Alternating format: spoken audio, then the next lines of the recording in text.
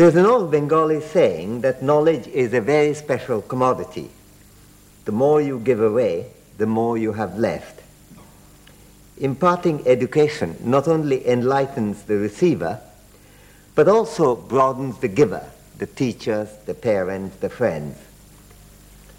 Basic education is a truly social good, which people can share and from which they can jointly benefit without having to snatch it from others. This old insight is worth recollecting on this wonderful occasion, the celebration of the International Literacy Day.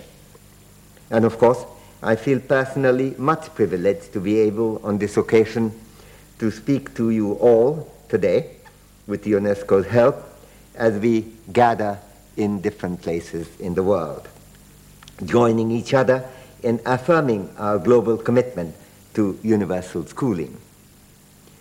When H.G. Wells said in his Outline of History, human history becomes more and more a race between education and catastrophe, he was not exaggerating.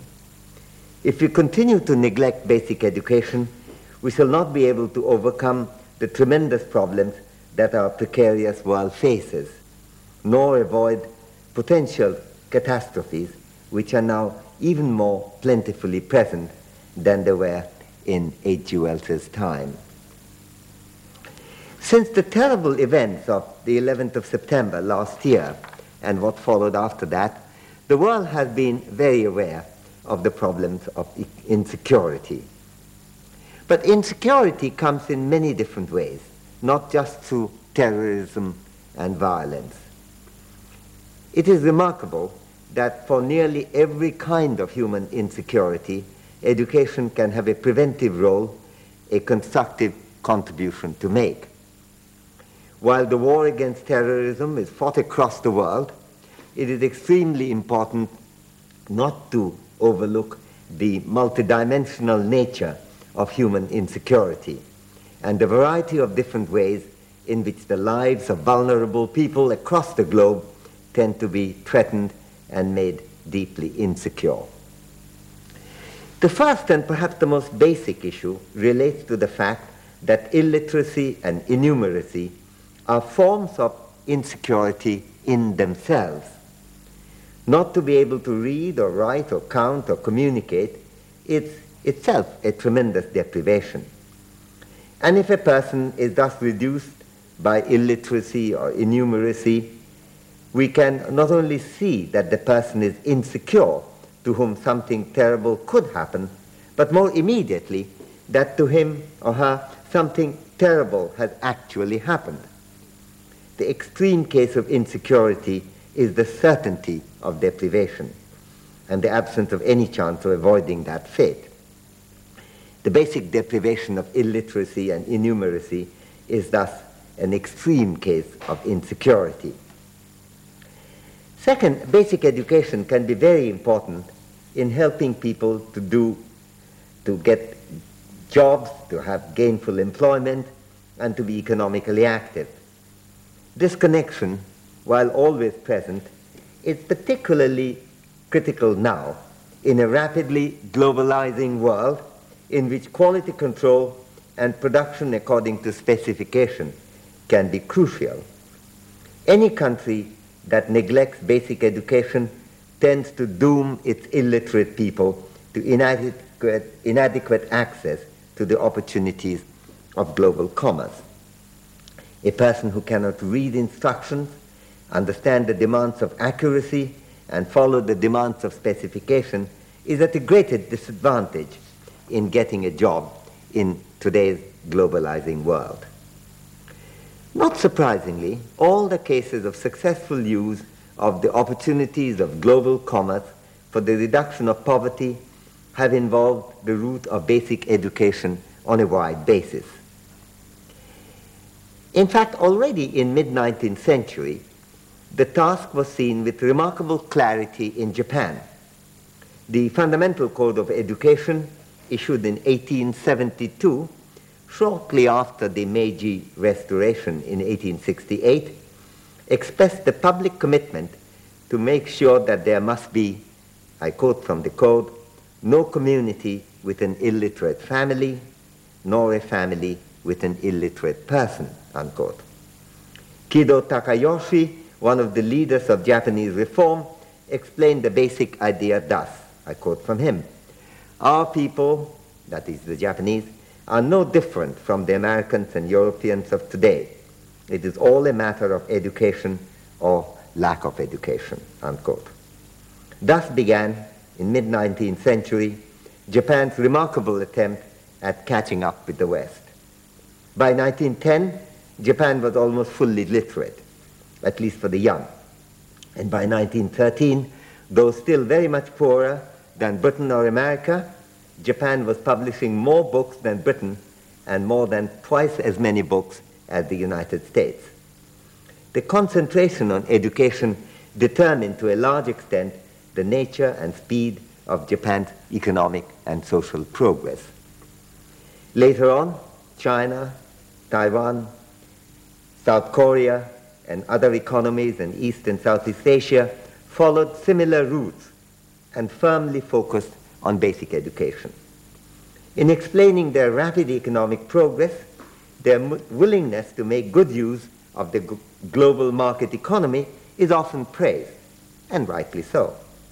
But the process was greatly helped by the achievement of these countries in basic education. Widespread participation in a global economy would have been hard to accomplish if people could not read or write or produce according to specifications or instructions. Third, when people are illiterate, their ability to understand and invoke their legal rights can be extremely limited. This can be a severe handicap for those whose rights are violated by others, and it tends to be a persistent problem for people at the bottom of the ladder, whose rights are often effectively alienated because of their inability to read and see what they are entitled to demand and how to demand it. This is a particularly important issue for women's security, since women are often deprived of their due thanks to illiteracy. Indeed, not being able to read or write is a significant barrier for underprivileged women, since this can lead to their failure to make use even of the rather limited rights that they may legally have, say to their own land, to other property, or to appeal against unfair judgment or unjust treatment. There are often legal rights in rule books that are not used because the aggrieved parties cannot read those rule books. Fourth, illiteracy can also muffle the political opportunities of the underdog by reducing their ability to participate in the political arena and to express their demands effectively. This can contribute directly to their insecurity, since the absence of voice in politics can entail a severe reduction of influence and the likelihood of just treatment. The connection between voice and security can well be very powerful, and perhaps I should scrutinize this connection a little here. The observed fact that famines do not occur in democracies, which has been widely commented on, including by myself, is just one illustration of the effectiveness of political voice and participation. It is remarkable that in the long history of famines in the world, there have never been a famine in a democratic country which gives political voice to all. This is not really surprising, since elections are hard to win after a famine if elections are held, and stinging criticisms of the government for its failure to prevent a famine are hard to answer if criticisms are politically permitted rather than being censored out, and if a free press exists. These recognitions force the ruling government in democracies, with elections, free press, etc., to act quickly and effectively to prevent famines. Famines have thus never occurred in democracies, even in very poor ones, but have taken place when a free political voice is suppressed. For example, under colonial rule, whether overtly, as in British India, or implicitly, as in Ireland of the 1840s, or under one-party authoritarian systems, as in the Soviet Union in the 1930s, or in China during 1958 to 61, or in Cambodia in 1970s, or in North Korea right now, or under military rule, as in Ethiopia or Somalia or Sudan in recent decades. Political voice makes the prevention of famine a public policy imperative. Fifth, empirical work in recent years has brought out very clearly how the relative regard and respect for women's well-being is very strongly influenced by such variables as women's ability to earn an independent income, to find employment outside the home, to have ownership rights, and to have literacy and be educated participants in decisions within the family and outside it.